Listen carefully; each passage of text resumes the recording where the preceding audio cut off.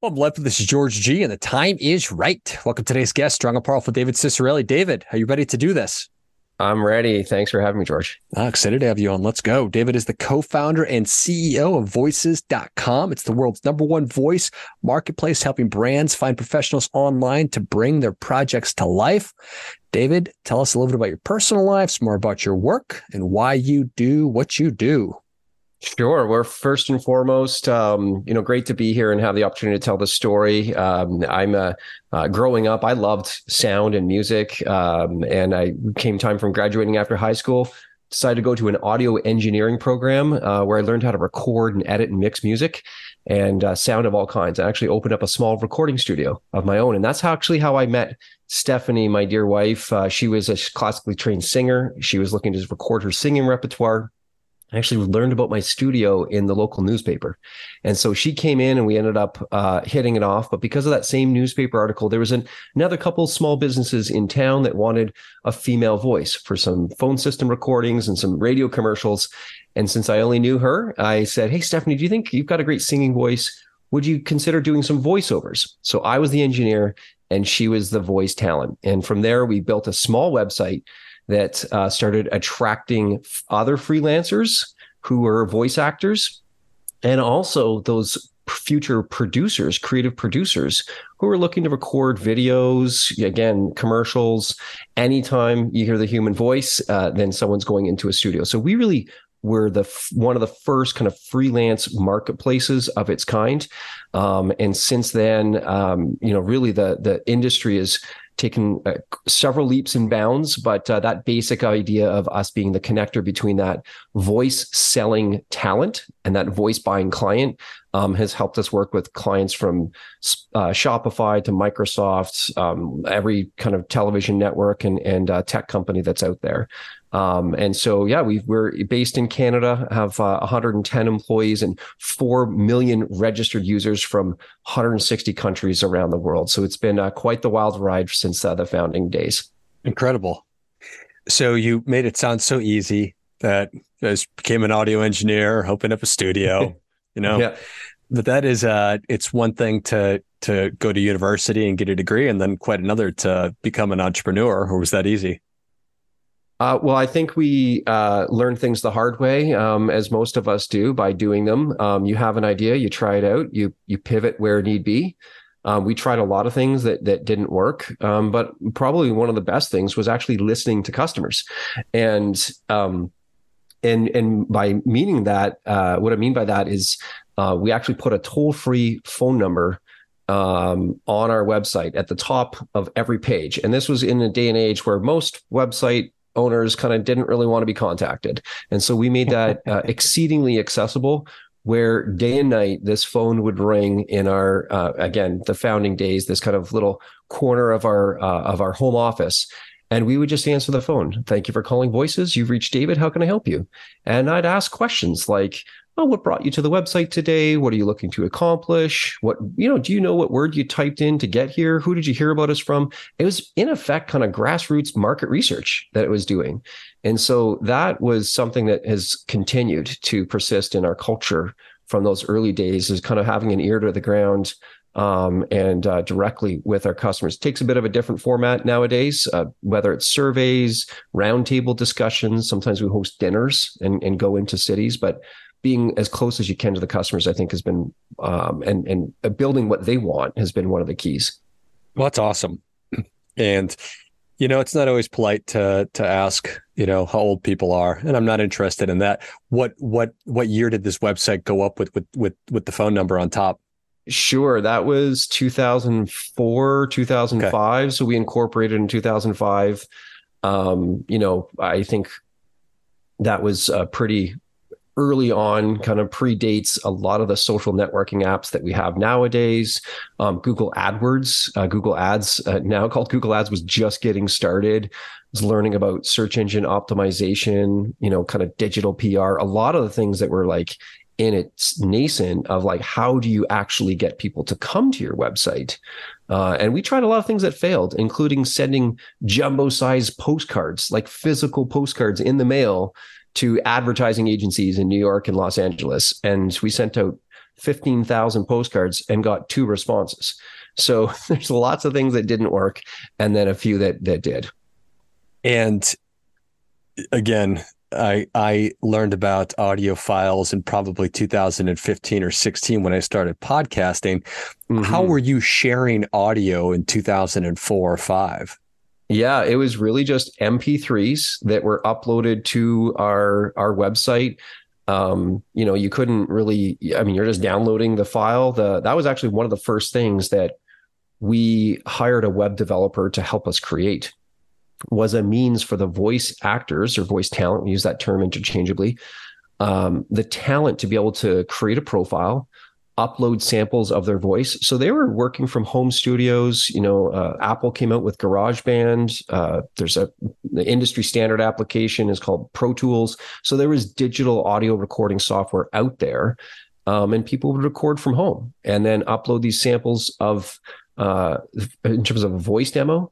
And then clients could also request an audition where they would listen to multiple talent kind of compete, if you will, for the job. And then when they find someone they like, they could actually hire them through the website. And then those finished audio files, that kind of broadcast quality of the full script, that would also be uploaded to the website. So it really served as a delivery mechanism as well, too, because I would say even 5 years prior to that, people were burning things on CDs and shipping CDs by courier right across the country. So that in and of itself, the distribution of audio was a step change in the industry. Yeah, fascinating. And now fast forward almost 20 years, 4 million users across 160 countries. That sounds like a great thing, but that also sounds like there's a lot of moving parts and maybe even challenges with so many people.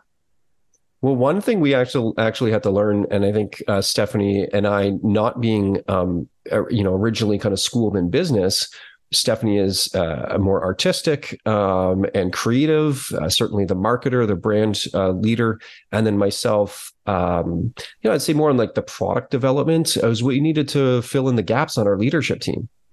And so something that we chose to do was, we were bootstrapped for many, many years, kind of funding the company from either, cash from sales, like our customers, or from bank loans that we had taken and kind of paid off and then gotten a bigger loan. But it came to the point where we were able to seek what would be referred to as a Series A, capital investment. And we landed $18 million with Morgan Stanley, their private equity group out of San Francisco. And so one of the first things that Morgan Stanley also recognized that, hey, we've got 2 passionate founders here. We need to build out the leadership team. And so we hired a great CFO, chief operating officer, so strong kind of product leader, technology leader, human resources, and sales as well too. So we kind of filled in those gaps, and I think the whole company became a lot stronger because they're bringing their own experience and best practices of what they've learned in the past. So it's certainly challenging being able to create the systems to serve customers from around the world, but something that encourages us to get up in the morning and keep doing more of it the next day. Yeah, well, I totally get that. All right. So I'll just be crude. You are a matchmaker between the voice talent and then you used the term earlier, voice buying, voice, the buyers. Yes. And so you have these wonderful 4 million people with these wonderfully distinct voices and all these brands and organizations that want, what are some of the services that people are coming to the site for? The most 60% of all of the requests would be some type of online video. So you can think of it as either an Instagram reel. It could be a YouTube video, like an explainer video explaining products and services. It could be kind of e-learning content, either for employees or as well for customers. I think in terms of like a customer success, we're going to teach you how to use our software or our products and offerings. But so that online videos is definitely the most popular, but we also see things like it's advertisements for radio and television commercials, still prominent, but more recently would be voices in kind of other apps or games. So kind of more of an entertainment purposes. But those are the main use cases. In fact, on the homepage of voices.com, you can see kind of a ribbon of navigation, all the different categories or genres, if you will, of voiceover work. And so that helps someone who's maybe thinking about, oh, I've got a project in my mind. I want to hear people that have done similar projects. Gives you a bit of a visual to be able to navigate and hear people that have done that kind of work in the past. Got it. Nice. And the business model is that you receive a portion of each deal? Yep. Yeah, exactly. So classic marketplace. We originally started as a subscription business for the voice talent. So kind of a freemium model there where anyone can sign up for free, which of course, the vast majority of those 4 million talent are signed up for free. Or you can upgrade to a premium subscription for $500 a year. And that really unlocks additional features and benefits, most notably gaining access to respond to all of those job postings that are on the voices.com website, higher positions in the search results, kind of just more visibility, I would say is the main thing. So subscription model, and then we have the transaction element as well too. So when a talent, whether you're on the free plan or the premium subscription, when you get hired, there's a 20% transaction fee.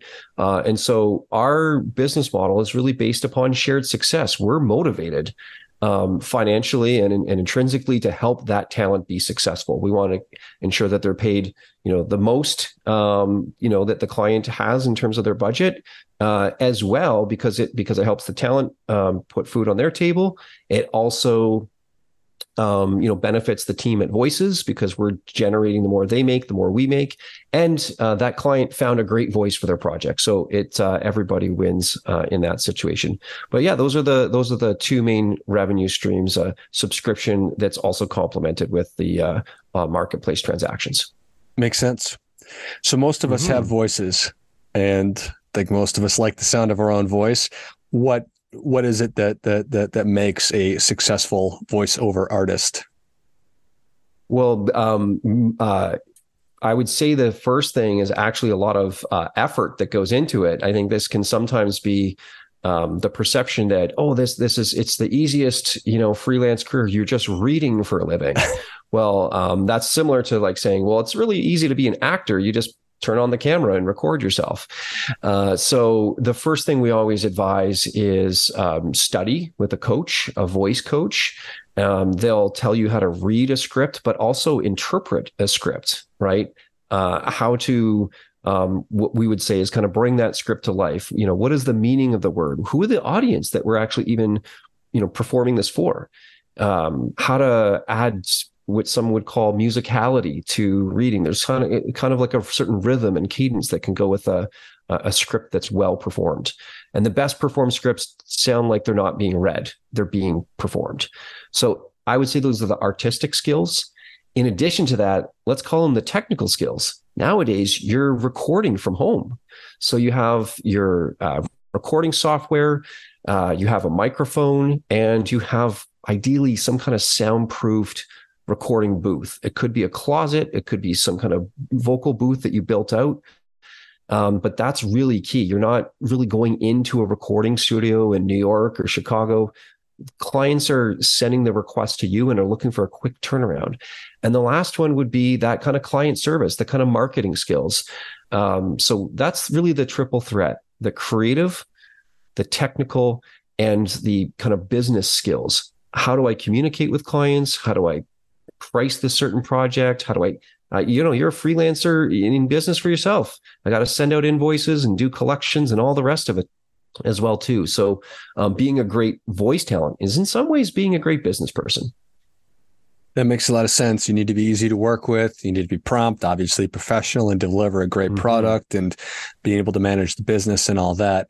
Quick turnaround. I bet that there's some folks that can get an email with the script and make one cut and send it off, but is there a common amount of time that it takes to turn something over? One hit wonders for sure. I would say when we first started, the expectation of like what was perceived to be fast was 24 hours. And that was like mind blowing to people. Nowadays, I would say definitely within the same business day. And so the talent have to balance their time between auditioning to win new work, right? And keep that flow going, as well as when you get the job, recording that and delivering those finished files to the client. And obviously you want to do that quickly so they can rehire you. So that's the balance that needs to happen. I would say within a couple hours is often what we see, usually a same day, depending on the length of the recording, of course. They range from as few as just a few words, known as like a tag or kind of a short commercial, through to some projects are tens of thousands of words, hundreds of thousands of words, whether it's recording entire textbooks or, again, books, audiobooks would be a great example of that. So the on a per word basis, obviously the pay's better, kind of shorter commercial work versus recording long audiobooks or e-learning programs. But those are the two kind of ways that I think the talent need to think about how they spend their time: auditioning and then doing the work. Got it. That makes a lot of sense. As you look into the future and we see ChatGPT disrupting industries or potentially disrupting industries, how do you see that just artificial intelligence, machine learning disrupting your work? Yeah, it's probably the hottest topic in the industry right now. Text-to-speech technologies, where you type in text and it generates speech. They've been around for, going on 20 years.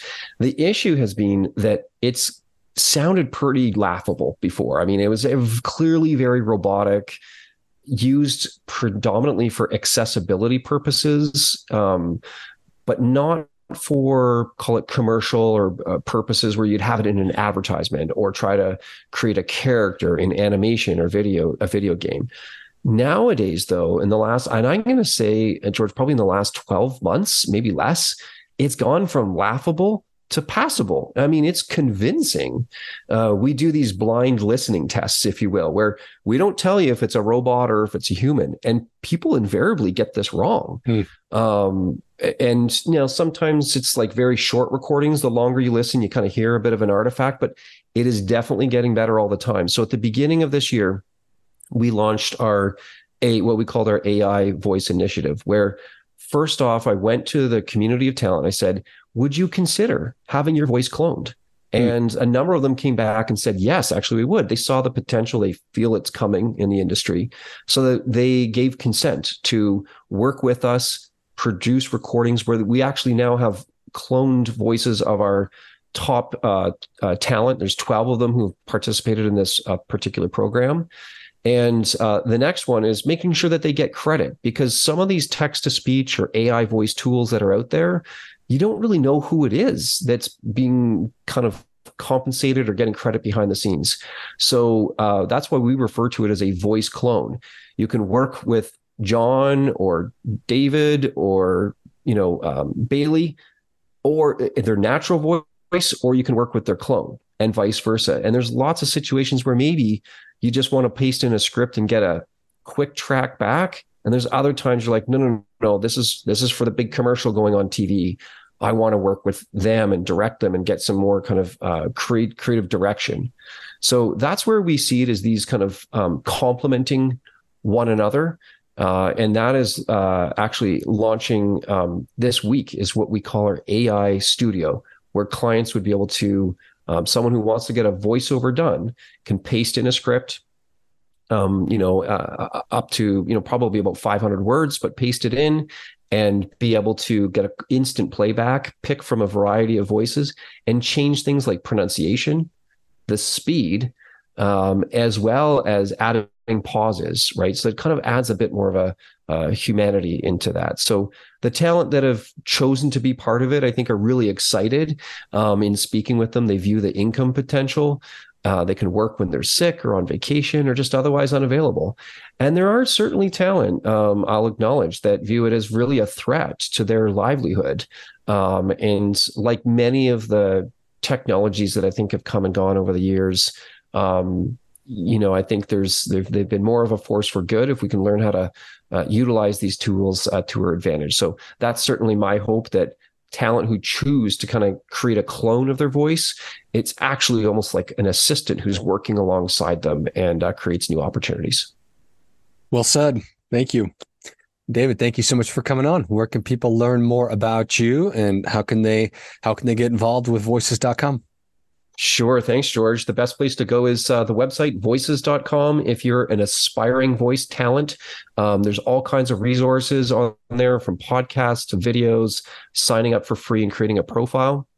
And if you're a creative producer, maybe you create videos of your own, or thinking about starting your own podcast and want a slick sounding intro, you can hire any number of professional voice actors on voices.com. So that's the place to go. Excellent. Well, if you enjoyed as much as I did, show David your appreciation and share today's show with a friend who also appreciates good ideas. Go to voices.com and join the community. If you are somebody who's always thought, what would be cool, doing voiceover work, this is your spot. And obviously, if you are a brand or somebody needing a professional voice or a silly voice, I'm sure you can find any kind of voice on the site that you could possibly imagine. Go to voices.com and find the solution that you are looking for. Thanks again, David. Awesome. Thanks, George. And until next time, remember, do your part by doing your best.